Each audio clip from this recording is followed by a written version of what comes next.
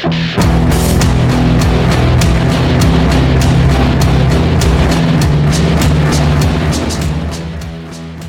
back to a brand new episode of Full Metal RPG, episode number 55. I'm your host, Adam Sink. With me post-con season, it's my good friend, Brendan Carrion. What's up, Brendan? Not sick, dude. Did not get sick at con. We did not get con crud. We did not do it. We passed our fortitude checks, our constitution saves. I do this thing before Gen Con where I start crushing multivites like a week before, and I supplement with a ton of vitamin C, and then I do it for another week after. Good to go, buddy. Sweet. Good to go. I'm just thinking I'm going to do the mask, the breathing mask, and then just coat my hand in a layer of that gel, the antibacterial gel. Oh, yeah? I think that's going to work? Yeah, and then when I shake people's hands, it'll be nice and slimy and clammy. Yeah, I mean, you've never done that before. Yeah. I don't know why you would suddenly begin that. It seems like a thing I could do. That might be it's the slimy hands guy, you know. Then you could always attempt to association. occupy that space. Yeah, it's the slimy hands guy with the mask. And then I've got a thing. I'm memorable. You've got a thing. Oh, wow. So we had some pretty good... We've had a good fucking week, haven't we? We had a really fun couple weeks there. It's been crazy. A lot's been going on since the last time that we got at everybody's ears. Oh my God, I know, right? It doesn't seem like any time passed at all, but it's been like over 2 weeks. Just real quick, shout out to Red Moon Roleplaying for giving us a shout out. I did not know that they listened. I'm so happy to have such a high quality actual play podcast as listeners. I've listened to their material, and it's always incredibly on point. It is one of the few actual plays that I can just recommend without any hesitancy. So thank you to Red Moon Roleplaying for hitting us up. Yeah, and they play really cool stuff. Oh, they do. They play all the best shit, man. Play all the best shit. And then, we just did a bonus episode with Zach Smith. Yep, and talked to Zach Smith. That was really a pleasure. Yeah. He was super fun to have on, and that episode is crushing it in terms of the numbers. And so if you've missed it, you should listen to it, because that's one of our biggest episodes. And he's got a lot of insightful things to say about writing games and running horror games. That would be a better reason to listen. Yeah. Without mincing words, that would definitely be a better reason to listen. All right, so let's just kind of get right into it. The whole the whole what have we been up to section. We're gonna have to break this whole thing up. We've been up to everything. Everything. I feel like we just somehow in mid-July, our lives just turned into perpetual role-playing, and we've just been doing that. Now it's mid-August, and we're kind of coming out of it, and it's like, oh yeah, we gotta go to our jobs and all that shit still, I guess. Yeah, definitely. That was a thing that happened. Yeah. The game club was able to kind of continue under its own internal kind of impetus, and without us there to shepherd it, which was really cool to see. It was we were at Gen Con, and then Patty, one of the owners at Game Depot, our sponsor, sent us a picture of the game club meeting without us, and it was and they were wearing their shirts and stuff, and I was like, well, look at that, man, look at that. It's warmed your heart a little bit. It warmed my heart a lot. I like the idea that Full Metal RPG is a concept that exists without us having to constantly mind it. You know what I'm saying? That's the idea behind having cultists, right? Is they go out and they do your dark bidding while you're not there. Yeah, you make a strong case.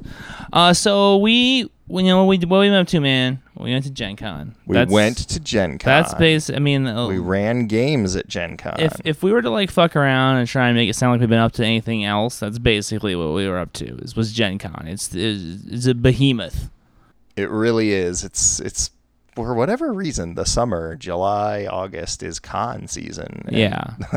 Some people are out of work and they're traveling. Yeah. And, you got to do the cons. Nobody wants to fly around the fucking winter, So, yeah, we did because it was Crit Hit, and then it was right on into Gen Con after that. And then there was, this last weekend, it was Game On Expo and Maricopa Con. And I didn't do that. I didn't do that, man. I don't know why you did another con right after getting back Game to my On con. right after I got back. So that seemed just crushing cons right and left. That seemed foolish to me, man. Yeah, it was not my best decision, but But I felt like I had to help out some people in the community and be a good friend. So I went and I did that, and I had fun. So Yeah. So you and I, we flew out to Gen Con on, it was Wednesday night when we left. it was a Wednesday. And we took the red eye because I had this idea that the red eye would be a good idea. That would be cheaper. Or whatever. Because the idea, you had to run a game Thursday morning at 10. Thursday morning. And so we were going to have to do some kind of either fly out Wednesday and get a hotel room or fly out and arrive early Thursday morning. So Right. we're like, if we fly the red eye, we can just crash at the airport and sleep there. See, the thing is that last year when we took the red eye, it cruised us in at like 6 a.m. And then like getting to the con and running at like 10 was not a big deal. Right. But this year, it got us in at 1 a.m. And that was like not as Weird. good. Yeah, it was a weird time. That was not as good. We ended up opting for the hotel. And then interestingly, I had set up a rental car and we got to the rental car. I wasn't supposed to be there till like 5:30 in the morning. And I was like, can I get my rental car now? And they were like, yes. Would you like a Mustang? And this is like 1:30 a.m. in Indianapolis, and my first answer, because I am me, is no. How much does it cost? No, I don't want it. I mean, I said to her, I was like, no, because Yeah. I'm like, I don't drive those cars. I drive Econo boxes. And then I was like, there was like this part of me in my brain where I was like, Brendan, you're not allowed to drive a car like that. You must have like class solidarity or something. And then I was like, well, hang on. Does it cost extra? And the girl behind the counter is like, no, it's the same. Yeah, sure doesn't. And I'm like, I'll take it. And so we got to spend Gen Con like driving around Indy in a fucking sweet ass Mustang. 2-door coupe little Mustang. Oh, It was pretty great. Jesus That car was nice. It was like brand fucking new. It had like 3,000 miles on it or something. It was like, and then we stayed kind of a ways from the convention center. We did. We Also stayed up for by economic the pyramids reasons. for economic reasons. And that meant that we had like a pretty good little jaunt each day in the car. And oh my fucking God, it's like Ferris Bueller said, man. I mean, like, I highly recommend it if you have the means. You know, it's just like, son of a bitch, dude. I've never driven a car like that before. It was a trip. It was really fun. Dude, it was really fun. All right, so enough about that. No one gives a shit about us driving cars. So we did all 4 days of Gen Con, right? I ran 4 games. I only ran 3 games. And then we spent a fairly good amount of time talking to some of the people who we kind of affiliate with via the show, some listeners, some of our good friends, and then of course Some game developers and designers. some game developers and designers. It's always good to make inroads for the next year while you're there, and then walking that convention floor and just feeling all your money just fall out of your wallet. I have to say the first 2 days we were pretty good. Yeah, I was doing all right. Yeah. And I was staying on budget and everything was fine until that moment where it wasn't. Yeah, basically. I kind of did this thing where I was like, I had told all my friends, like, oh, you need me to pick anything up at Gen Con? And like a few of them had said yes. And I was like, okay, not a problem. And then like while I was in the plane, I started getting these messages like, oh, you're going to Gen Con? Get me this. Oh, you're going to Gen Con? Get me this. And then it turned into a lot more people. So the whole concept of having a budget because of the way that all the money was like flowing together, sort of, it's a weak excuse, but it's my excuse and I'm sticking to it. It all kind of got lost in translation, and that, oh my God, that Pelgrane Press booth, whew, they did a number on me, man. Yeah. They beat me up. Well, yeah. I got mostly beat up by the Genesis booth. Oh my God. Okay, we'll get to that in just a second. But another thing that you and I kind of did at Gen Con, and this is sort of a twist in the story of Fullmetal RPG, is we kind of got out and started looking around for work as freelance writers in the role-playing industry. We spent a bunch of money on the front end to get like nice cards made and some flyers for the show, and we spent a lot of time flyering the show. at Gen Con. If you're listening to the show, it's your first time after we flyered you. Thank you very much. Welcome aboard. We really appreciate you taking the time to listen. So we kind of were out there trying to see what our luck was like. And yeah, we were. We had work. We've done work. There's stuff we've written out there, and people have seen it. Yes. So we kind of went around. We said, hey, if you want to see our work, we've got our work. Yeah, the thing about being on a podcast for a couple of years is that it inures you to shame. You just stop feeling it, and you just start saying, hey, I do things. Maybe I could do some other things for you. Right. It sounds weird. Come look at the stuff that it's that, and I think it's kind of hitting that stride in life where you realize that you don't give a shit what people think about you, or you realize people really kind of don't think about you, and so they don't. I mean, and it's just you got to start somewhere, and it doesn't hurt to just start with some earnest inquiries. Well, the worst thing they can say is no, and if they say no, then you're just right back where you started. Right. You didn't go backwards by hearing the word no. You just stayed it's not even. No, and now I'm going to cut off one of your fingers. It's not the Yakuza, right? I'm not going to have to get a dragon tattooed across my back. Yeah. Well. I mean, eventually, probably, but that'll be when I think when I hit that crazy phase. If I ever get to that crazy, I got a bunch of money, Wolf of Wall Street phase. That's when I'll do that. Yeah. That's when I'm going to get That's how you guys will know Adam's lost it. All right. So, usually we go into a spot where we talk about kind of our hobby, meaning our consumerism. So, do you have any consumerism you'd like to report on? What treasures did you bring back from? Oh, I bought so much stuff. So I hit the Goodman's Game booth, and I got Sales of Starless Sea and a couple other things for DCC because they were recommended to me. Guys, isn't this the biggest twist that this guy's out there buying DCC shit now? It's the biggest twist. It's the biggest twist. It's I people tell me how good it is, and I'm like, all right, cool. I want to be part of the community and and give back to because a lot of people I respect really like it. Yeah. And Diogo Colette and those and Jim Miller, they really love it. And so I was like, all right, cool. Well, then I'll take a look through these and I'll read them. And then I got a bunch of Lamentation stuff. The Frostbitten and Mutilated, and then that 4-pack of books, She Bleeds, Obscene Serpent Religion, Mushroom Kingdom one, and then I can't remember the other one off the top of my head. It's got the guy in the Plague Doctor mask on the cover. Zarkov Kowalski one. That's the only one that I'm kind of sad I didn't get, but go ahead. Yeah, I got that. I got Mechatron because I wasn't sure if I'd be able to find it anywhere because free play leagues games are weird and sometimes hard to come by. That's the robot expansion for Mutant Year spin-off. Zero. Yeah. Right. I got that. I got a whole slew of 13th Age stuff. So much 13th Age stuff. Yeah, we got really abused by that Pelgrane booth. Yeah, Bestiary 2, Eyes of the Stone Thief, the Demonologist book, one other book that I'm not remembering off the top of my head. And then I couldn't get Realms of Chaos, Slaves of Darkness. Oh my God, that was such bullshit. It was sold out. That was such bullshit. You can't have it. Oh, do you want to buy Rogue Trader? I already have Rogue Trader. Oh, well, too bad because we don't have it. We went to the Games Workshop booth. Well, Adam did. I was upstairs running a game, and he was like, I waited in line, too. You waited in line I waited in to line get that news? To get that news. Fucking God.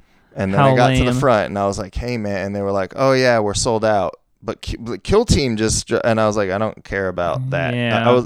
I flat out told the guy, I was like, you have sold me this game three times already in the last year. I was like, I bought Kill Team in the last edition. And then you were like, version. Shadow War's coming out. So I said, all right, cool. I'm not going to do Kill Team. I'm going to wait for Shadow War. Shadow War came out. So hyped for Shadow War. I was pumped for Shadow War. I loved it. We had a league going. We had a league. Then they were like, Necromunda's coming out. And I was like, well, hell, then they dropped all support for Shadow War. And it was like, all right, great. Then I bought Necromunda. And then they're like, hey, guys, Necromunda, guess what? Kill Team. And Kill Team's back. I gave up. Again. So I gave up. Yeah. I'll get it eventually because I know I'm shameless, but I gave up. And, I'm not buying the same game 4 times in a year. Right. I mean, that's going to have to wait a while. Seriously. And so I didn't buy that. I resisted. But yeah, I had to wait in line for that. And they told me, oh, we don't have it. So I said, all right, great. Well, then I'm not buying this. And then I bought the Genesis while I was there. And whew, that was a spicy meatball.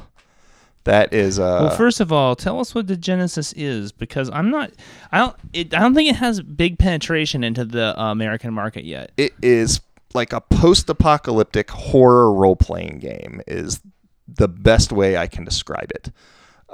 It's got all these like cults and groups, and you're surviving in like a post-apocalyptic Europe mostly, because it was made in Europe. Yeah, is it from England or is it from Germany or what? I think it's from Germany. I want to say it's from Germany. It's gorgeous. It's beautifully illustrated. The paper is very, very nice. It is heavy as hell. And the core 2 books to run it are $120. Like, oh, you want to run this game? $120. I mean, it's like really very beautiful. I mean, it's like gorgeous. It's like art books. Yes, it's a very pretty book, and I love just flipping through it. I haven't really read it yet, so I can't give you the highs and lows. I will probably review it on the show at some point when I get. Ooh, that's nice. When I get a chance to dig into it. It came highly recommended. Alan Barr of Gallant Knight Games came up and he's like, was just down the way, and he saw me looking at it and he's like, you need to buy that game. Yeah, you won't regret it. Buy that game. Yeah, and he made that sale. Jamie from Coliseum Rex also recommended it. It was funny because Jamie had posted a picture of it on Instagram like the day earlier and was like, oh yeah, I really recommend this to Genesis game if you're not playing it yet.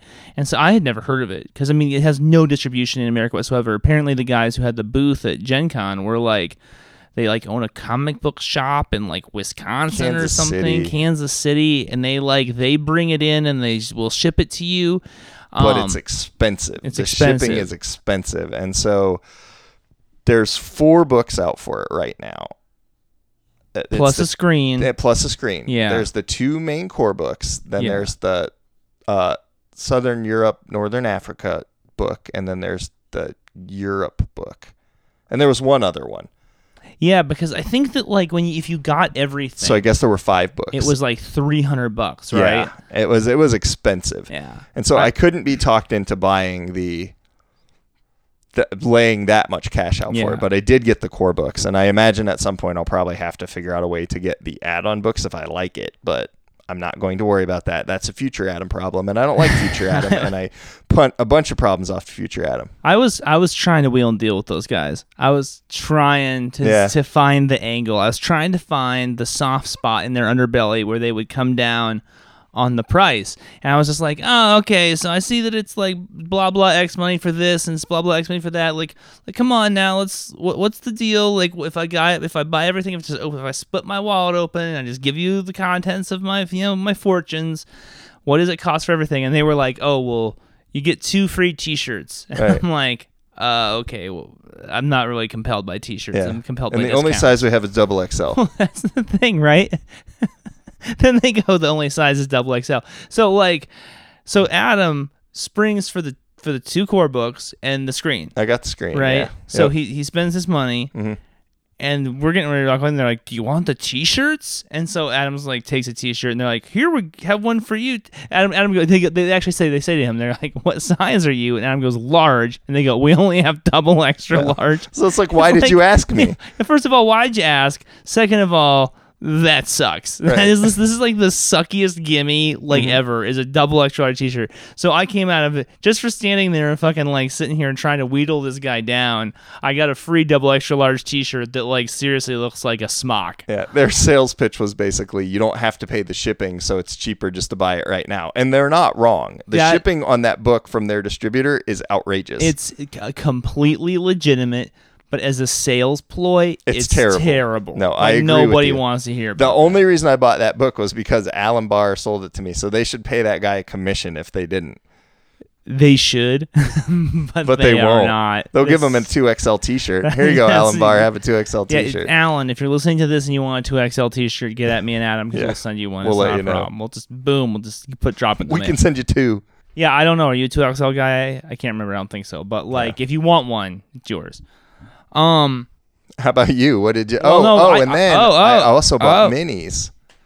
We bought so many fucking minis. I bought the Kev Adams orcs, the fantasy orcs. Yeah, because I forgot about those. There's a little bit of a story there, which is that we were at the Impact Minis booth, and what was he telling us? Because we were trying to figure out where the fuck these things come from. It's these beautiful old ass minis. Right. So the owner of Impact Minis was there, and he was explaining he went to an estate sale for a guy who owned a miniatures producing business, and at the estate sale were these molds, these casts Yeah, like for these the minis. master molds. The master molds, yeah. And he was talking to the guy's father, because I guess the guy's father was still alive, and he was like, if I buy these, how do I get the rights to produce them? And the guy's dad was like, oh yeah, it's just all you can, the molds and the rights, it's all you get it. And I guess he got it for like a really good price. And so he's just been banging out these classic old school minis that are gorgeous. Like they're really pretty. It's kind of like GW shit. They're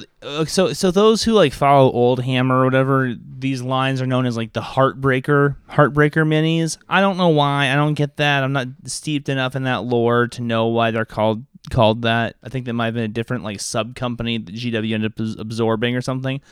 But the point is that they have the classic GW look. The just the unbelievable, like I ended up buying a squad of high elves, and they're the ones with like the super high cheekbones that are like razor sharp, and their eyes have this kind of like, even unpainted, their eyes have this haughty disdain on them, and the orcs have those like really fun, like kind of like dumb goofball kind of looks to them with the lips sticking out and stuff. Yeah, they look kind of like happily stupid in a certain way. And then the goblins have that same kind of look, and they're all so beautiful. And it was one of those things that we saw last year, and I passed on it because I'm an idiot, and I went back this year and I was like, I'm not passing. I'm taking those fucking Kev Adam elves home, and I did. So yeah, that's the kind of get started. So before we can move on, what's the thing that you purchased that you're most excited about? Be real. The thing that I purchased that I'm most excited about, I probably got to give it to Degenesis, because I had heard so much good stuff about it. I think that's the thing that I'm most excited about, like digging into and messing around with. See, I hadn't heard hardly anything about it. It was such a fucking obviously like take a top shelf product that you consider to be like a top shelf fucking role playing product, right? Like Coriolis is very nice. Mm-hmm. That's like a beautiful book. I was going to say Modiphius books are generally very, very well done. Exactly. That's some really good shit. Like what? I haven't seen that fucking Monty Cook game that costs $500. That's supposed to be like the luxury role playing game. I've never seen that. But like, I have some nice role playing books here, and so when you take like the A+ role playing book, this is just in a whole order of magnitude higher than that. It really is. It's really pretty. You're just like, what the fuck? It doesn't even look like a game. Yeah. You're like, what the fuck is this shit? Anyway, so it's like it's really nicely laid out. Yeah, I'm really looking forward to spending some time with that one. I think that'll probably be the one that I will either be the most excited about or the most disappointed in. Hopefully the most excited about. Like I said, Alan Barr said it's great, and I trust that guy, so I think I will probably really, really enjoy it. I had heard Jamie talking about it the day before, and I had made a note, because when Jamie talks about something, I make a note. I'm like, this is something I gotta look into. And then I saw it the next day, and of course the price tag. I mean, when I was walking up to the booth, I was like, oh, this is the thing. I was like, oh, I'll get it. And then it's like, no, it's $150 because it was $30. $35 for the screen. For the screen, so it's $150 if you want to fucking get started on this game. And I was just like, I told you, like after I read it, I will let you borrow it and read it. I'm not borrowing your gorgeous ass book. There's just no way. I'm not buying your fucking. Because if you like dump coffee on it, then you'll be like, oh no. Because if I sneezed on it, or if like the dog jumped on my lap while I was trying to read it or something, I'd just feel terrible, and I need to buy you a new book. These are things, and they are meant to be played with. Yeah. I don't mind. It's like I'm not even that upset about the books that I have that are falling apart. It's I'm not upset about the books either. I mean, like I love them, and I feel like when they get a lot of use, then that shows that they have contributed something. Right. It's like people who buy these vintage board games, right? And they go, "Oh, should I open it? Should I?" It's like, yes, of course you should open it and play with it. Open it today. Open it and play with it. That's what it's for. It's not designed to sit in a box perfect forever. No. Everything. What good is that doing anybody? Right. Civilization's going to collapse in like 20 years anyway, according to some model that some computer made. So just enjoy the stuff now, and then in 2040, we're all going to be picking scraps off the side of the road. Yeah, basically.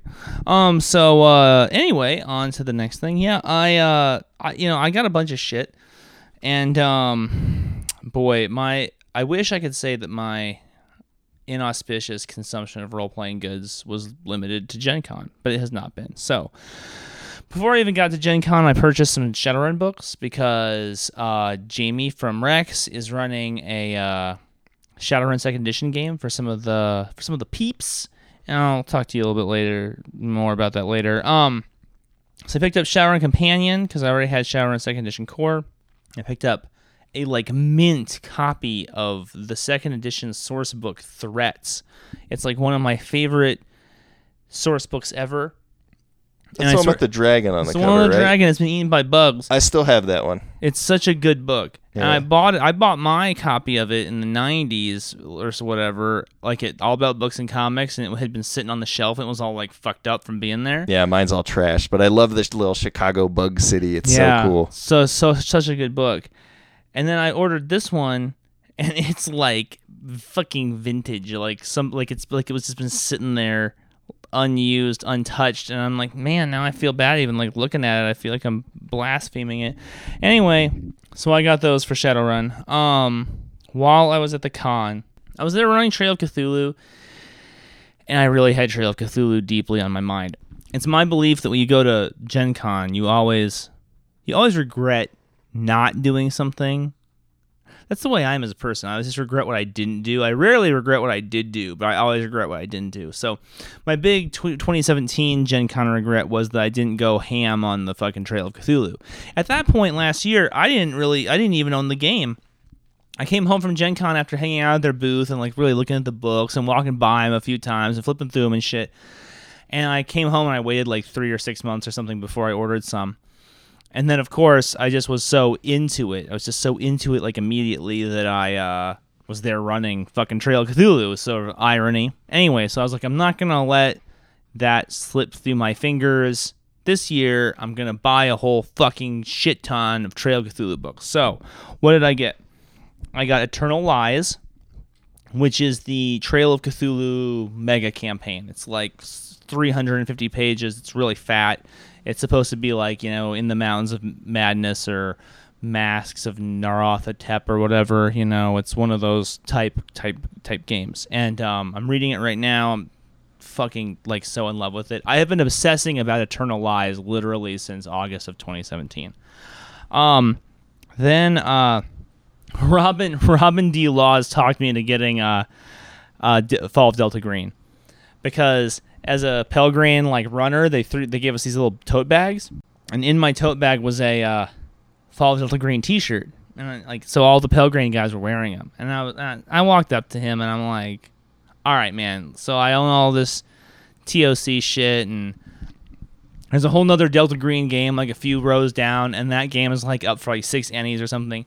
Like, why do I need this game? Tell me why I gotta buy this game. And he told me. And I was like, all right, I'll buy it. It just sounds like a completely different experience. What really sold me on it is because, I don't know if you're familiar with the premise of Fall of Delta Green, but the idea is that there's like this government agency, there's like Delta Green clearance, right? And what that means is that you know about mythos shit. And that there's just a handful of people in the entire government that have this level of clearance, and they are spread out across all these different organizations, right? So you play a character that has this Delta Green clearance, right?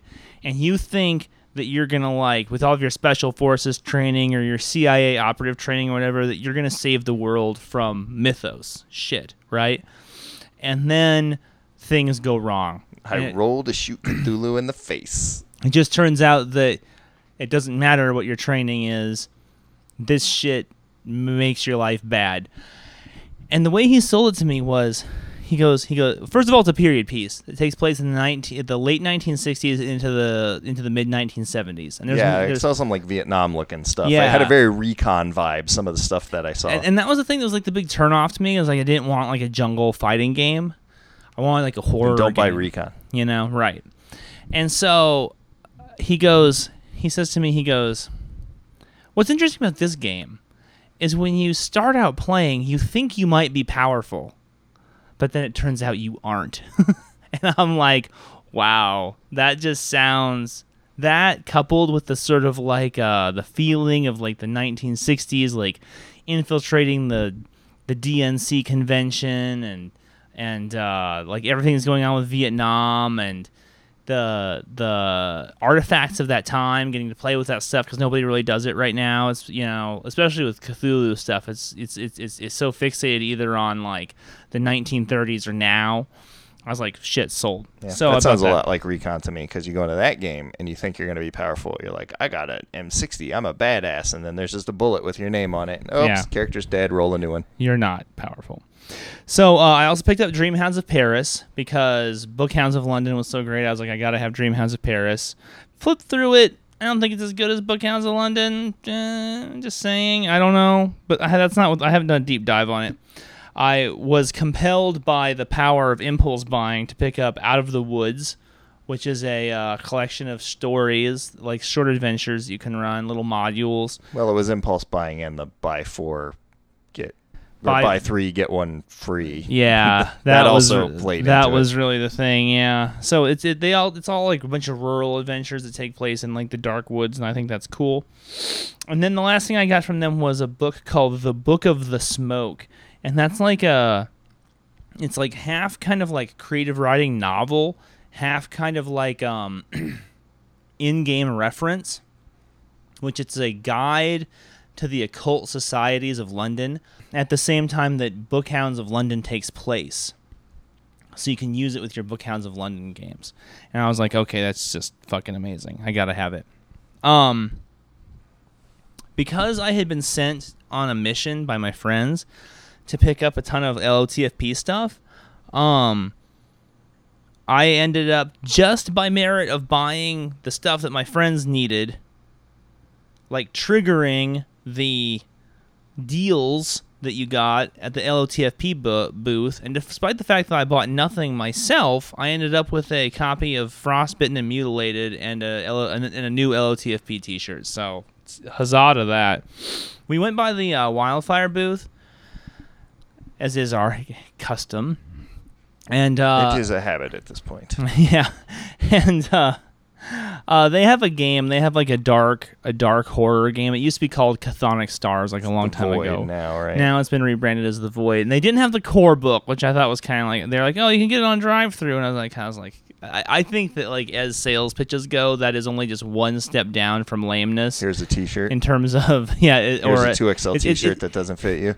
Yeah, it's like what I really mean is it's slightly lamer than saying you buy now and avoid the shipping. It's just kind of like I want to buy now to avoid the shipping, but I can't even do it anyway.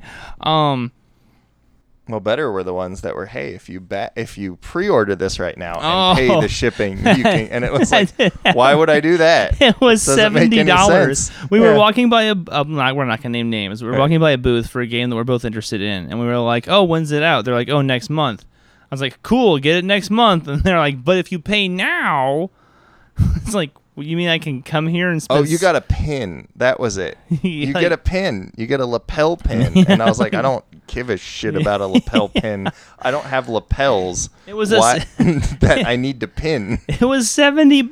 Yeah. It's like I can give you $70 and get nothing. I mean, like, look, I understand that I do this on Kickstarter all the time, but right. Kickstarter is a completely different experience psychologically, from a psychological level.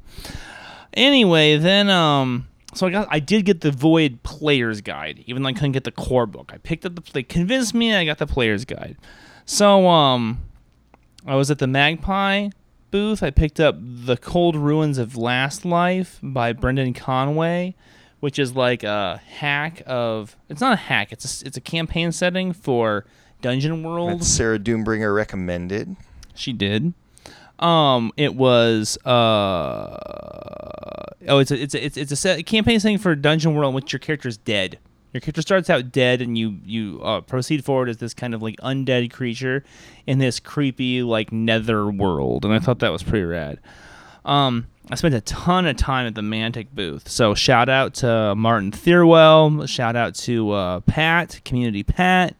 It was so great hanging out with those guys and getting to know them better, kind of paving the way for the Mantic community that we're looking at building here in the Valley of the Sun.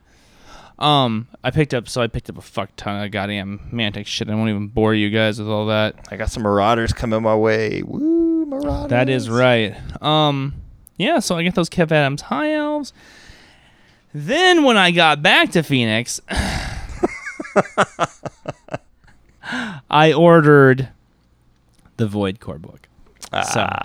Well, we knew it had to happen. It had to happen.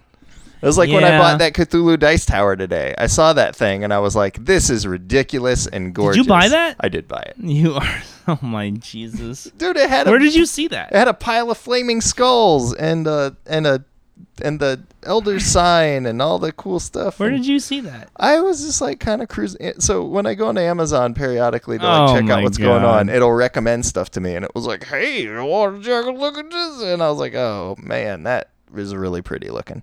So I did order that. You got it, huh? I did. I ordered it. Well, after I sent it to you, I was like, "Check this out," and then I ordered it. You better bring it to the next Rogue Trader. I will bring it to the next Rogue Trader. Now, so this year's big regret was a game that I saw called Ethereum, okay? I had been sitting in this common area talking to this guy, and he was like, oh, I played a role-playing game in the demo room called Ethereum. And he just made it sound really cool, where it's like this kind of Matrix-y sort of game where everybody's in like a virtual world, and you are a program, and you're rolling to like hack the system that's around you, and to do stuff. And I was like, oh, that sounds interesting. I'll be interested in seeing when that game comes out. And then on the last day on Sunday, I like walked around a corner and there's like a miniatures game called Ethereum. And I'm like, what is this? So they're showing it to me, and apparently the role-playing game that was being demoed is the role-playing version of this miniatures game. And my first thought was it was on like a hex map, like a grid. And I was like, lame, and I'm not interested. And they started showing me the mechanics. And I was like, oh, fuck, this is actually really cool. This is really fucking cool. Because one of the ways that you play is that you take these tiles, right? And you put them down and you place the tiles. And the idea is that your characters have kind of like formed this part of the matrix, to be the way you want it. And now you're fighting over control of it. And so one of the things that you can do in-game is you can spend your resources to move the tiles and reorient them while there's like guys on them and battles and shit happening. And I'm like, oh, that's so fucking rad. There's no other game right now that has that, where it's like, oh, I see you guys fighting on a bridge. I'm just gonna slide it over there. The bridge, yeah. You know what I'm saying? Like, move all. I mean, that completely adds a new layer of dimensionality to the tactics. Anyway, without geeking out on that too much, I will say that the thing that I picked up the most excited about is my copy of Eternal Lies. I am currently reading it and taking some notes. So sweet. If ever I have time to run a game again, for my own, like out of my home with my own like joy, then I would love to run that. But who knows? I'm pretty sure I come on here once a month and say I want to run something and never do. So, do you want to take a break? And when we come back, we can announce the winner. Let's take a break. Competition. And we can announce the winner of our L5R competition. Do we want to talk about our sponsor before we take a break? Why don't you tell everybody about our sponsor there, Adam? Our sponsor is the Game Depot in Tempe, Arizona. This week they have offered up to the willing hands of you cultists the Legends of the Five Ring starter box set. Game Depot is in Tempe, Arizona on McClintock and Southern by the YCs and the Planet Fitness. If you go in there, let them know we sent you. If anything on the show tickles your fancy and you buy it there, let them know. We appreciate it. They appreciate it. And we are always pleased to, rep the Game Depot and go there. I was there earlier today buying paints or painting up some guys for Rogue Trader. So, Rogue Trader, man. All right, great. We'll see you guys in a couple minutes. See you in a few.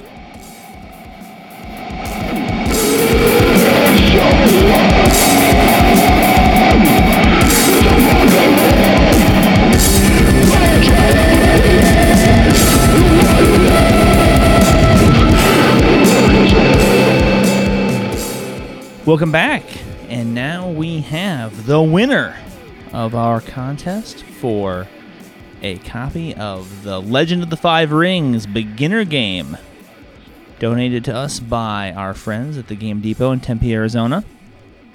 This is a brand new beginner box, still in the cello, shipped anywhere in the world to one lucky winner. And I have to say, when I was in the store picking up this box, there was another on the shelf, and I was like this close to buying it because it's really cool. I don't Everybody know. Loves samurais. What's not to love? Look, I have never felt any kind of interest in Legend of the Five Rings, but this new edition that they have, like the art direction on it, they've like kind of toned down the fantasy a little bit, and they've kind of dialed up the grit a little bit. And yeah, that was always what kind of off-putting to me. It was like, it's the Crab Clan and the Unicorn Clan. And I was like, I don't really give a I just want to play a samurai. Yeah, exactly. And now it just looks like it's got a little bit more tooth to it. And so this is very exciting to give away. It's $40 retail value, which is actually kind of approachable if you're thinking about picking one up. Anyway, so without any further ado, this copy of The Legend of the Five Rings beginner game is going to Full Metal RPG listener Skylar Crane. Skylar Crane, get at us, and we will ship that to you anywhere in the world. Now, guys, if you know Skylar and you listen to the show, tell him to get at us, because if you don't get at us, we're not going to hassle you. We're not going to run you down. We are starting to build up a little pile of unclaimed prizes here at Full Metal RPG, and some of them are really nice prizes. Some of them are really fucking good, guys. And if we were unethical individuals, Adam and I would just say that your loss is our gain, and we divide them amongst us. Oh, we're not going to do that. We're not going to do that That's shit. Not okay. No, we would never do that, such a thing. We are going to redistribute these to worthy winners at a future date. But all of that can be avoided by simply claiming your prizes. So, Skylar, we hope you're out there. We hope you enjoy the show. Thank you for listening. Claim your fucking prize. All right. So now that I've said that, Wouldn't think it'd be hard, but it apparently is harder, or just people don't read the rules and don't care about actually listening to the show. Yeah, point, then we're not just going to give something to you. I think you've hit the nail on the head, Adam. I think you've found the source. I'm not just going to give you some if you don't listen. You have to actually listen. We want you to be our friend. Yeah, just click through. We want to feel like we have a relationship. Just with you. click through it. Anyway, so you can play any games lately, Adam?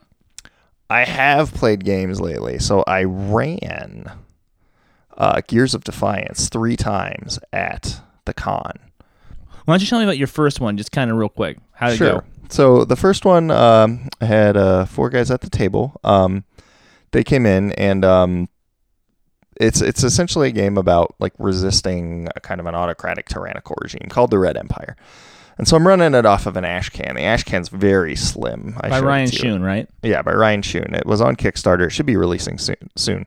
So I had to kind of accelerate things to get to like a satisfying kind of conclusion, or what I felt was like for the story to have an arc. The issue is you cede a lot of narrative control to the players. So right up front, you're building the city or the world. They're telling you, they're creating NPCs, and you've got to be really like quick on your feet and improvisational to run this game. So I'm very thankful for like the last year and a half of role playing I've done, because it prepared me to run this game. And so they decided very quickly that they were going to try to like just do some leafleting and like some other thing, and that didn't work fast enough for them. So they started just getting violent, right? Like they were going to go firebomb a dance hall, as one does, right? Because they're essentially second-class citizens. So like, we're going to go firebomb this drinking / dance hall that these Red Empire citizens are at. And so they did that. And so I had the Empire respond by brutally cracking down. Went back and forth. There was more violence back and forth until I said, yeah, they're running this like train of the Gears, the other citizens of your people, out to this unnamed location. It goes out full, it comes back empty. Goes out full, comes back empty. So they decided we're going to bomb the train, right? And one of the things they had was an NPC that one of them knew was this countess or something that they had decided was infatuated with him. And so he he got her to get the camp commandant to come on the train on the way back, and then they bombed the train as it was on the way back to kill the commandant of this camp where they were sending all these people. And that was where we left that one. That was where we ended it. That was kind of the final. And then I kind of said, okay, so here's where extrapolation, this is where things kind of go from here so that you can have an idea of what ends up to your characters. And the guy who was playing the priest character goes, oh, okay, well, like just to give you an idea of what happened, my character commits suicide because he can't rectify the things that he's done with his faith, so he just kills himself at the end of because this. there's a pre-made character that everybody had Right. to play, right? This like priest character. You didn't have to. There was like 6 or 7 to pick from. Oh, really? He picked the priest, so it wasn't that someone had to play that character. He was one of the options. There was an airship captain, an artist, the priest, a soldier. Didn't the priest show up in like every one of your games? He did. Someone picked the priest every single time. So they had 7. I figured there was only like 5 characters or something. There was like 7 characters. And the priest showed got up picked every single time. And you had like a few tables that were like 3 or 4 people, right? Yeah, 2 of them were 4 people. The second one was only 3 people. Two women, young ladies, and then another young man. And so, and the priest got picked every single time. The priest got picked every single time. So fucking weird. It was very weird. I wonder what that's about. And yeah, the second time I ran it, it was one of the young ladies picked the priest. The other one picked the airship captain. The guy picked the artist. He decided he was a filmmaker. And so he decided he was going to like resist the Red Empire. And this is all like a Victorian steampunk thing by just making like propaganda films that were pornographic. Sweet. And so he's making these like I'm feeling pornographic it. propaganda films. The priest is kind of counseling like a different approach, right? And getting people to come to the faith. And at some point, the person who was playing the airship captain, she decided, I'll go back to the Empire, because her backstory was she had been part of the Empire. She stole the airship and left. She's like, I'll go back to the Empire and pretend that I got kidnapped. The filmmaker guy ends up joining up with the rebellion and deciding to engage in acts of violence. The other 2 end up getting captured because the priest was like leafleting and unsubtly resisting. And the other one came back and was like, oh, I came back. I've been held by the rebels. And so they both got taken into the Imperial District and held in a building there as kind of prisoners, right? The priest ended up turning over a bunch of the NPCs that they had created as collaborators. And they all got hung. They all got executed. And so they had to watch this execution. And then the person who was the airship captain, she had said, oh, yeah, this dock, I was taken there. And it was at this time. And so at this execution, they said they brought her up on stage and gave her a medal for escaping. And they said, and some backstory, their symbol was like a black circle with a white interior and a black hammer inside of it. So they gave her the purple hammer because she had gotten injured escaping. Because she had this whole backstory, and she had the priest shoot her, so she had a wound, so it could look like she escaped. They brought this dockmaster up, and they were like, this was the guy who was in charge of the docks the night that you were kidnapped. And they hand her a pistol and go, we think you know what you need to do. And she just, without hesitation, executed the guy on the spot. They went back to the rebellion back in the slums, and then the airship captain character goes to the Red Empire and goes, give me a ship and bombs, and I'm going to go take care of your problem for you. So she set out and starts incendiary bombing the slums. Okay, it got crazier, and it ended with the priest character going into exile, taking a bunch of these, like, she couldn't deal with it, and she just started like street preaching essentially. And she took her followers into exile with her to another nation to start over. The brother had to go into hiding as the sister, the airship captain, waged this brutal military crackdown on this rebellion, on this resistance. And it was all, she got to this point where she had effectively crushed it. And she goes, I want a meeting with the Red Emperor because of what I've done. And I said, I'll allow that. And at which point she took her plot tokens, threw them in, and goes, when I get there, I draw a gun on him and I stage a military coup, and all of the people here are backing me. And that's what plot tokens are for. And I was like, okay. And she goes, I'm now the Red Empress. I send my brother into exile, and I make sure my sister doesn't come back with her like religious order. And so that was how that game ended, was with one of them ascending this blood-soaked throne, the other guy becoming essentially like a willing propagandist, and the sister being in exile with her followers. And then the last one I ran, they took it as a challenge to try and do nonviolent resistance. And they were doing pretty well. I ended up having the Empire building this mega weapon, right? This super weapon, because one of them was an engineer, and they tasked her with working on part of it. And the whole story was just them finding out what this thing was. And the end was they invited the engineers up on stage. They revealed this mega weapon. That's kind of the final scene of that, was the person playing the engineer decided to attack that director character with her wrench on stage in front of everybody, which caused a riot, which got her killed. She became a martyr to the cause. The rest of them like organized the resistance into passive nonviolent resistance against the Empire. And I said, okay, well, they effectively just occupy your area. It's taking your resources until it becomes too much trouble, at which point they leave. But it takes years to get to that point. And it, that was another one where the priest character tried to sacrifice himself at the end of it. So were there any other character archetypes that got played every time? The reckless gambler showed up in 2 of the games, and the artist showed up but it was a different kind of artist, because there was the filmmaker, and then there was another one. It was more of a visual artist or like a typographer or something. And how did you feel the game ran? Because you did have to make this adjustment, right? And Adam, I will say, you and I went back and forth, even on the plane, and as we were driving around the city. We were talking about the day's events. We went back and forth on this adjustment that you made. Right. I still think it's kind of controversial, but you decided that you wanted to crush through a year worth of in character life in a session. In a session, correct. And the game, because it's designed for a season. So 3 months-ish. Right, 3 months-ish. And the reason I did that was because I didn't know that we'd get to anywhere satisfying if we only did a 3-month time period, given the constraints of a con game. I didn't have a lot of upfront input into how they wanted it run or what they were looking for me to do with it. And it was a very slim volume, so I just kind of made that decision of these are the things that I'm going to do with this up front to run the type of game that I want to run. And what were your takeaways on the game and the experience? I had fun. I think if you're running it as a non-con game, the slow burn's going to work a lot better. I didn't really have that option, but you're going to have to do that just by virtue of the way that the game's constructed and kind of the back and forth. I'm very eager to see the full rule set because the Empire has stuff they can do in response. I didn't really have access to that with the Ashcan edition I was running off of, so I was kind of winging large portions of it. So I ran it just as a very narrative back and forth and very few rolls, very few kind of mechanical tweaky things.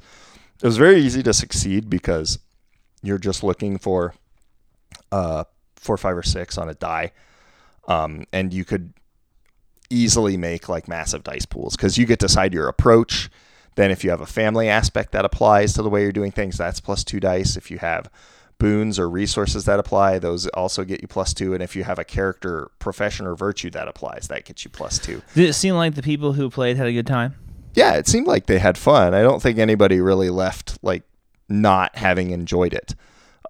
There wasn't anyone who afterwards was like, well, that was dumb or anything. So they seemed to really enjoy the game. There wasn't anybody who was like overtly rude. Right. There was no one who was overtly like hostile or bad. They seemed to have enjoyed it. And all your games went off. Yeah, and all the games went off. So that's good. Yeah. You were running in the IGDN room. Yes, I was running in the IGDN room. They had a really nice room. There were people at the front desk. There was an area for me to leave my stuff. So that was great. I really appreciated all that. They were very helpful and very accommodating. And an X card on every table, right? X card on every table, yep. You had the X card, it was laminated, and it had the little thing on the back that you had to read before you started the game. So, I think it was a little kind of not great that they made you read it. I mean, could you opt to just say it the way you wanted to say it, or was it like, no, you must read it? I think you could opt. There was one table where I said, does everybody know what the X card is? And they said, yeah, we all know what it is. And I said, all right, cool. Then I'm not going to sit here and read this to you because you already know what it is. Yeah. Cool. Well, let's see. Yeah. At Gen Con, what did you do? Let's see. I ran 4 games, and it was all for Pelgrane. I ran 4 Trail Cthulhu's. I was supposed to run 2 of a module called Exit Wound and 2 of a module called Facts Pertaining to the House on Hill Street. There was a slight mix-up, right? And there was a mix-up. Yeah. So, Exit Wound is a Trail of Cthulhu model, a Cthulhu City module. They're both Trail of Cthulhu games, and they're both written by Gareth Ryder Hanrahan, and they're both great. Although I will say that Facts Pertaining is still probably one of my favorite modules that I've ever read or run, and it was like so great getting to run it 3 times. On day 1, it was just like such a pain in the ass getting to the con. Like Adam and I were like, I mean, like, this is gonna sound like the litany of excuses. Look, here's the point. Okay, I was late to the game. We're too excited driving that Mustang, and I didn't have my badge. I didn't know what the fuck. I didn't even know what table I was supposed to be at. So I just ran into the Pelgrane room and looked to see which table didn't have a GM. And then I just kind of walked over sheepishly to them, and I was like, "Hey, so Trail Cthulhu?" And they're like, "Yeah." And I'm going, and I'm like, "What game is it?" And they're like, "Oh, it's called Exit Wound." I'm like, "Oh, because I kind of thought I was supposed to be doing Facts Pertaining today." And they're like, "Nope, it's called Exit Wound." And I literally sat there for a second and thought about just running it from memory and being like, "Okay, let's do this from memory." And then I realized that's madness. It's not. I couldn't do it. I don't have the wherewithal to do it. Yeah, that would have been a tough one to do. With the way that spends in that game work and the way that like successes work. So I mean, to kind of rewind a little bit, Trail of Cthulhu is a new way of playing the classic Sandy Petersen Call of Cthulhu, but with a sort of more modern rule set that emphasizes the interpretation of clues rather than the finding of clues. If you want to get clues, you're going to get them out of the scene. You're there. The success in that regard is automatic. But then you have to sit there and you kind of piece this stuff together yourself, and you have to kind of come to, logical endpoints over the course of your investigation. Combat is very minimal. All the dice rolls and everything are very minimal. Which is something I love because it's very easy. It's like literally 1d6. You can play the game with 1d6. It turned out later I was kind of like fucking up the sanity mechanic a little bit, but whatever. It happens. It's like I had run a couple games. I had run a few sessions of Trail before I had gone out there, but I hadn't had a real opportunity to like really do a deep dive into it. And the Gen Con experience I had it made me a lot better GM, especially for that game. So at that table, I looked at him and I was like, "Hey, look, I kind of thought I was supposed to do Facts Pertaining. Would it bum you out if I did?" And they were like, "Oh no, that's fine. None of us have ever played Trail of Cthulhu before, so we aren't really expecting anything." What I kind of learned this Gen Con is that people buy tickets to things because they can get them, and they don't really know quite what it is. Also, the descriptions of what people are supposed to be playing are like very minimal. So these people had basically bought tickets based on like, oh, it's a Cthulhu game and there's a mysterious house or whatever. Yeah, that's what I got. It was just, we're just looking for a role-playing game. Yeah. They didn't really care what it was. They just wanted to play a role-playing game. Yeah, so people come in, they have these incredibly low expectations, and I thought it was actually kind of cool that I wasn't running Cthulhu City, because Cthulhu City is like, that's like a very particular way of playing Call of Cthulhu. It's like, it completely sort of inverts the entire experience, and to my taste, it's like playing Wraith in a way that is like much more accessible than playing Wraith ever was. It's a very fun game. We already have that. That's called Orpheus. But it's not what people who show up to play Call of Cthulhu are expecting. They're expecting like they're expecting more of a slow burn, and they're expecting kind of like less like overt horror in a certain way. They're expecting a little bit more realism, and Cthulhu City is just like very surreal. It's like very kind of over the top in a certain sense in terms of its darkness. Anyway, so I was happy to run Facts Pertaining for them, because that's just like such a great module. Anyway, they all had a blast. They got a lot out of it. That's a great module. If you have the chance to play Facts Pertaining to the House on Hill Street, fucking play it.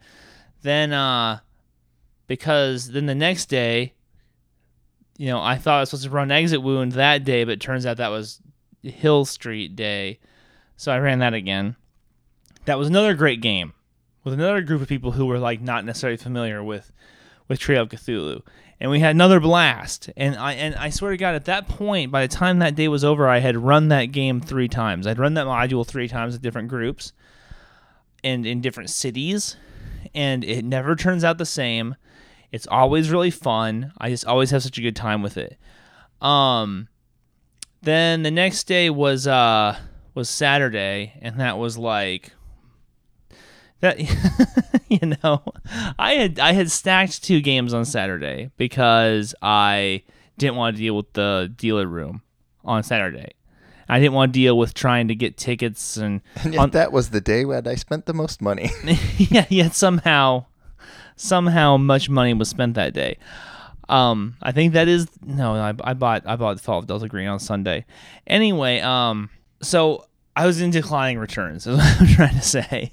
I was starting to get tired and I was starting to lose my voice, and then I ran Exit Wound. I finally got around to running Exit Wound, and it was okay. It wasn't great. The players didn't really they didn't really know Cthulhu, and so then they were kind of like, not only were they learning Trail of Cthulhu, then they were learning this weird version of it, and that I think they kind of liked it, but they didn't super love it or anything. They screwed up some of their interpretation of clues, which sent them like zagging off in this weird direction with the investigation. And then we kind of brought it together at this end where I think they were kind of like, well, usually in a role-playing game you kill the people who are bad, but everybody in the city is bad, so we're just going to kill the 2 people who are the most bad, which they did. And I'm not going to lie, it was actually pretty satisfying. It was a satisfying conclusion. Then, I had 2 hours, and then I ran Facts Pertaining again. I was going to ask, did you wish you had run Facts Pertaining instead of Cthulhu City? Or I think at that point, would you have just been like, too much Facts Pertaining? It was probably going to be too much Facts Pertaining, but no, that's not even true. I really love running that module. It's kind of like how DCC guys get about, Sailor on the Starless Sea. Yep, that's one I bought. I could just run it again and again and again. Right. If somebody wanted to play it this weekend, I'd just be like, oh yeah, come over, let's do it, because I really love running that module. But the last one was Facts Pertaining, but it was this really weird group. It was people who all knew each other, and they I don't know. I was tired, wasn't feeling great. It was my weakest game. And I think everybody's last game was probably their weakest. Mine was definitely, I was not on point. I was not firing on all cylinders. I had done this thing where I hadn't eaten very much that day, and by the time we didn't even eat lunch, did we? No, we totally skipped lunch. I drank a 200-calorie shake for lunch. And I had breakfast at the hotel. I ate an apple, and I had a Carnation Instant breakfast for lunch, and that was all I ate. By the time 6 o'clock hit and I still had 2 hours left of that game, I was just sitting there okay, all right, whatever, something's gonna happen, I don't know. Yeah. So that was not my finest hour, but we still had a decent time with it. I don't think it was a bad game. It was not like a clusterfuck. It just wasn't as good as the other versions of it that I had done. So that was what I ran. Cool. That's what I ran at Gen Con, but that was not all that we played. No, we got to do True Dungeon. Oh my God, we did True Dungeon with none other than DM Zemo well, you himself. did with DM Zemo himself. I did it by myself and a bunch of randos. I got eaten by a snake. Yeah, you got your ass fucking handed to you, didn't you? Yeah, I got my ass handed to me. You were in the beginner dungeon or some shit? And I was in I don't know what it was. It was into the Viper's Pit. That's the beginner one. That's the level 1 or whatever. All right. I don't know. All I know is I went into that with these other people. None of us had ever done it before. So none of us knew what was going on. And we could not figure our way through anything to save our lives. It was it was very weird. And then we were going through this thing, and it was all snake themed, and and then there was like, was there any kind of like Norse mythology shit in there? No. Was this all snakes? It was all snakes. A Medusa came out, and then if you looked at the person who was playing the Medusa, then you had to make a save or get turned to stone. So as soon as I saw like the outline of the Medusa thing coming, I shut my eyes. So then I'm blundering around, and it's like you have to do shuffleboard to like do hits. Yeah. So I'm trying to play shuffleboard, which I suck at anyway. I didn't like the skill component of it. I was like, can I just roll a die and have that? And they were like, no, you have to do shuffleboard. You must play shuffleboard. Right. Adam. And then I'm having to play shuffleboard blind, which like I can't. And I'm like, I don't. I paid to be there, Zemo like bought us tickets to be here, and I can't even see this room. I can't even look around. And they were like, oh, and then at the end we defeated the Medusa or whatever, and they're like, oh, well, if you just search the room when you first came in, there's a mirror. And I was like, well, I didn't know you could like search rooms when you first enter them. That was never explained to me that was like a thing that we could do, because in the other room they told us not to touch anything. Yeah, I don't know what to tell you. So I was like, it was very weird. I did a different True Dungeon. I went with Zemo and his wife and their friends, and they were all great. Like, everybody was great. And then there was like two guys who, like, there was like two people who were kind of like shoehorned in with us. And then there was like the GM guy who was like helping us run through, and he was like really into it. Zemo and his crew, like, they got like 1 billion of those little chits. Yeah, they had a ton. I gave them mine. I'm like, here you go. Yeah, they just got like fucking chits for days, and they're all sitting there like getting their characters together and shit. And I'm just like, yeah, I'm just kind of hoping I don't fuck this up for you guys, because I don't know what the fuck I'm doing. Yeah. And then we went through the dungeon. It was kind of like a puzzle dungeon that was like Norse mythology themed. Okay. So it was like it was like I think like out of like there's like 7 or 8 rooms, I think like 5 of them were puzzles that were like logic puzzles. Okay. And at that point it's just kind of like there's people who are good at logic puzzles, people who aren't. And so I kind of was like I kind of like let them do their thing. You know what I'm saying? I was like, all right, you guys seem like heavily invested in like figuring out what order these candles go in or whatever. Like, you go ahead. I'm just gonna chill and hang out in this like weird space where it's just like I'm in a dungeon, like, and that's cool. That was really cool.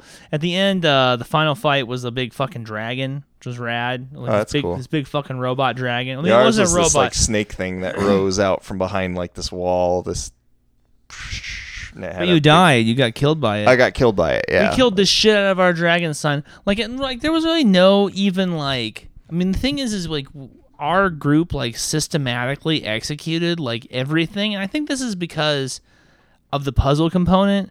Like, the puzzle component is so much less dangerous than the combat component. Anyway, now I feel like we're just talking about D&D. Yeah, but it was fun. I had fun doing it. It just, I got eaten by a snake. So and then on Sunday, you actually played actual Tabletop 5e with. I played Tabletop 5e, Zemo's Spelljammer campaign. It was your first time playing that, right? It's my first time playing 5e. It was really fun. They were gonna randomly assign characters. He let me look through and pick. So, oh, what a mistake! Yeah. Oh, foolish. Foolish, because I found one that's like Tiefling Warlock that worships the elder gods, and I just picked it up and I looked at it and I was like, I kind of feel like this was seeded in here for me. Like, I kind of feel it seems likely. Yeah, so I was like, well, this is clearly what I'm gonna play, because I love warlocks and I love the elder gods, and so I decided to play a chaotic evil Tiefling Warlock who worships the elder gods. And I had a voice, and I had like these affectations, and I took the cues that were on the sheet, and I kind of very quickly like threw together, all right, this is what I think this character is like and how they act. So yeah, I had a lot of fun playing that.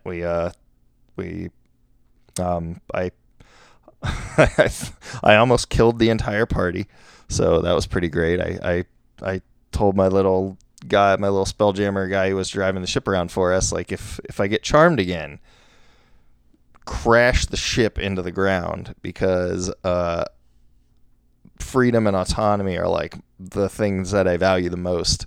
I know you're like all wondering, like, isn't Spelljammer in space? Isn't that like ships in space? And like, yes, the ship was in space, but we ended up on this like Halo planet. Like, was if inside of a cube. Right. If you know anything about Halo, it was like a Forerunner planet where I got sucked inside of it, and it was like a exterior but an interior with stuff in it. And so, yeah, there was this entity that would show up and just like gave off stuff that would charm you. And then he also had a spell that would charm you. So he just had all kinds. Charming. He was very charming, and I couldn't counterspell it. And so I ended up charmed again. I at was which point supposed to be crashed in that into the game, ground. but I was like, I had a bunch of shit that I had to take care of on the dealer room floor. Yeah, you were doing business. Yeah, I was Meanwhile, down there. I'm just like, I'm gonna play D&D. I felt bad because it was cool hanging out with those guys, and when I finally did show up, I got to play for like the last hour or half an hour or something, and we had a good time. But it was kind of cool to roll some dice and to experience D&D again. Like, I mean, we've just gone so far down the rabbit hole of like checking out all these like weird games that are that like 2-3 years ago were so far outside of our wheelhouse. It's refreshing just to go with a classic, and he's got a good group, and they were a lot of fun to play with, so I enjoyed myself. That was part of it, but then also it was just like I was like, oh my god, this fucking character sheet's so big. There's like so much stuff on here. There's so many little notes and abbreviations. I was just like, oh man. And like, I remember when that character sheet seemed like it had been pared down, when I was like, oh, look how light and sprightly this character sheet is compared to 3.5. And now like coming at it from like, a couple years of doing like, much more system light stuff, I was just like, this feels very complex. That was just my takeaway. Yeah, I could see that. Now, we're kind of running low on time. We actually have more games to discuss, Yeah, like some of the games that we were in personally. Some stuff at Game On Expo, but we can skip that. We're going to have to skip some of the the Shadowrun that I was playing in and some of the Rogue Trader. We played Rogue Trader together. I got to play Rogue Trader for the first time. I played Orcs. I won. Alex's Rogue Trader game. I won. Yeah, Adam won Beginner's luck. Adam won his first game of Beginner's Stormboy luck. I think that it might not be beginner's luck. I think maybe that will continue on. But so we need to talk kind of like a little bit about what's going on with Full Metal RPG, because there's been some big changes as a result of some stuff that's been happening. So let's get into that. Well, first thing I got to ask you is Game Club's Friday. You know what you're running? Are you going to run something? Are you running something? Yeah, I'll show up and I'll probably we'll just work on leveled characters for Eyes of the Stone Thief, and we'll play maybe a session or two of that before we look at I want to run a different game after that. So I got to talk to the group when I get there, and we'll do at least the intro adventure to Eyes of the Stone Thief called Make Your Own Luck by Gareth Ryder Hammerhand. Wasn't that a Free RPG Day? Yeah. Yes, that was a book for Free RPG Day. Well, I'm sure you'll get a lot out of that because that guy's the shit. He is. He's brilliant. I think I'm gonna either run LTFP or maybe like Tiny Dungeon. I don't know. I've never run Tiny Dungeon, and I'm kind of like, well, that could be fun. But then it's like I kind of want to. We're getting sort of weirdly. We're getting closer to a year on this game club than I kind of thought we would ever be. And so I kind of wanted to maybe really quickly dip back into the original adventure that we had run for Lamentations, and kind of pick up and see what happens to those characters after they were killed by that Elder Toad God. But I don't know. We'll see. It's we got like 4 days or something. Yeah, I got we're gonna have to throw some stuff together. I got 4 days to think about it. That means I'll be deciding what to do on Friday at 5:15. That's right. I'm kidding. Just show up, throw your books down. All right, this one. Yeah, I will put more thought into it than just that, guys. I promise. All right. I can't promise I will. So, so the big news coming out of Full Metal RPG is that we were at the very least somewhat successful in branching out in what we are trying to do while we were at Gen Con. And we had some meetings with some people who are going to remain nameless. So if you're from some companies that will remain nameless. Some companies that will remain nameless. This is the podcast version of Vague Booking. Yeah, sorry. It's just one of those things. It's not Vampire. Anybody who's sitting around thinking like, did they do it? Are they gonna finally write for White Wolf? Tears coming down your eyes. No, it's not that. But we are able to begin that journey into really kind of actualizing ourselves as developers for the games that we love so much. And we were approached by a company that has a property that Adam and I both love a great deal, and we've put a lot of thought into, and they asked us if we would like to contribute to that property a little bit. And we were both like, well, obviously. there's really, we'd be stupid not to. Do we'd this. be basically pretty stupid not to. And we're hoping to tell you about that soon. There's a little bit of paperwork that's got to get done, but we're already scribbling away on that one. Then I had another meeting that was about the possibility of doing a game. Adam's getting looped in on that. I think Heather is going to be looped in on that. Again, there's a bunch of paperwork that's got to get done, and we can't really talk about that until the paperwork gets done. But that's going to be like an entire game, and it's one that I'm pretty excited about. This one, that one. We're getting a little bit more creative leeway in a certain way. Not that we're getting not creative leeway on the first one, but we're getting tons on the second one. Right. And so I'm looking forward to being able to talk about that one too. I will say that both of these games are definitely in the Full Metal RPG wheelhouse, and we think that the cult is going to be very excited to hear about them when we can talk about when them. We're at a better position where we can, just speak very freely about the work that we're doing. Now, what does this mean for Full Metal RPG? Well, obviously, Full Metal RPG is still committed to bringing you what we consider to be the very best content that we're able to on a monthly basis. So we're still going to have a show on the 15th and the last every single month. We're still going to start crushing out bonus episodes as much as we can, and I'm really hoping to loop Adam in to be doing more bonus episodes to kind of like spread out the responsibility on that a little bit. Really, so on some level, the core concept of what Full Metal RPG is going to remain. Now, the Patreon poses a problem. Yeah, there's going to have to be some alterations made. Unfortunately so. If you're a patron, you know already, Adam and I have already been kind of like struggling. Mostly me. Adam has volunteered to kind of throw himself as this, like, I'm behind. But mostly it's me. I'm really behind. So we were just already having trouble keeping up with some of the promises that we had made. And now with this new work schedule, it's just completely untenable. It's just not going to happen. So we want to let the listeners know now, before we start sending out emails, that the Patreon is going to change. And what we're going to do is we're going to scale it down to somewhere that is manageable. Right. Now, but if you have pledged something, and we're committed to deliver that to you, so you will get Horrorism and Survivalism through 4. Yes. And the art and the consulting stuff. You will get all of that if you have pledged for it. We're going to deliver that. Absolutely. We are not going to just be like, oh, whoops, sorry. Womp womp. Yeah, we're continuing to work on those projects, and we are going to fulfill them.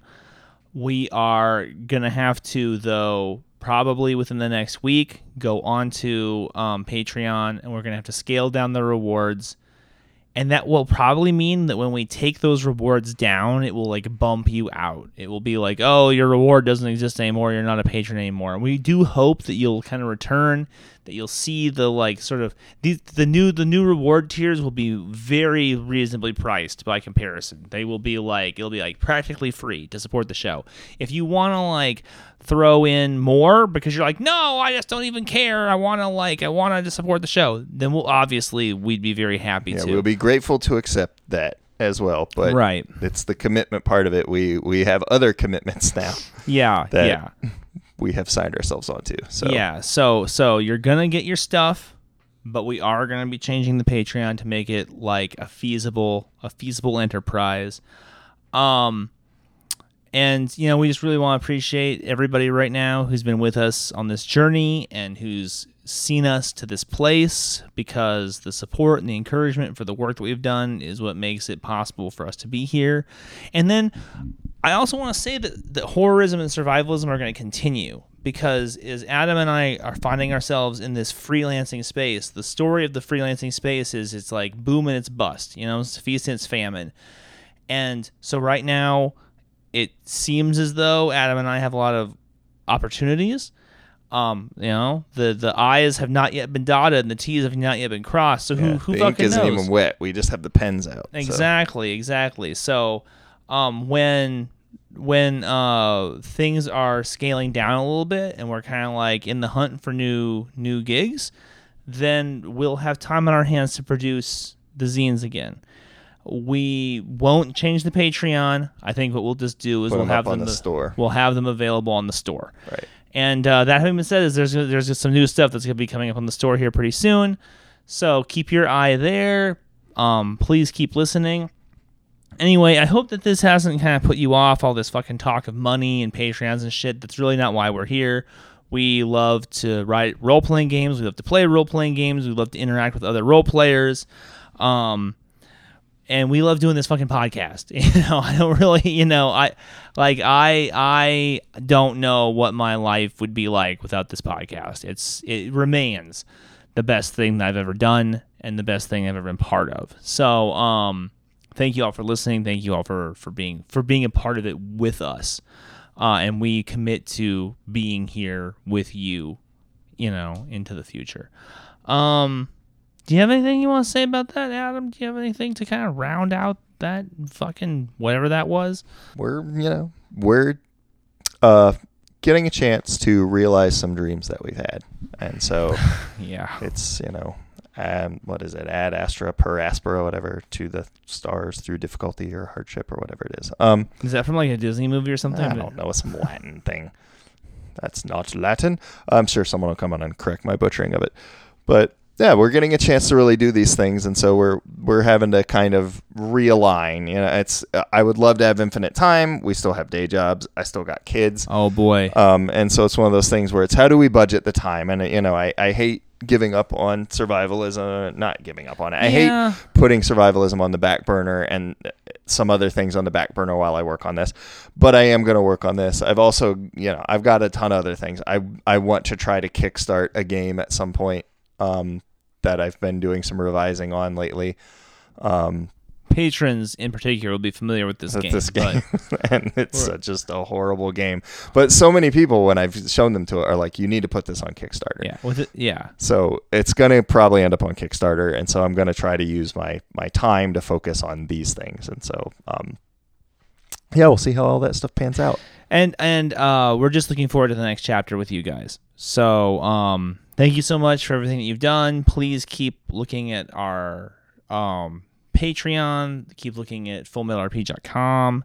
Thank you for listening to the episodes. You can always find us on Instagram at FullMetalRPG. I've been posting there a lot more lately, trying to get the ball rolling on that again, keeping that cool. We're on Facebook. We have a kind of sprightly presence on Facebook right now. That's Full Metal RPG on Facebook. And then if you need to get in touch with me for like business or anything, if you have complaints about the show, if you have praise for the show, whatever it is, Full Metal RPG Official at gmail.com. I'm easily reached there. If you haven't had a chance to give the show a 5-star review on iTunes, we would love it if you would, because Lord knows you always need them. You never don't. So, again, it's been a real pleasure. Thank you for listening to this episode. It's been kind of long, and we didn't even get in all the information that we wanted to. We blasted through it, and we had more to say. So, tune back here in another 2 weeks, and we'll have another one for you. See everybody soon. Thank you very much, ladies and gentlemen. Have a good night. Good night.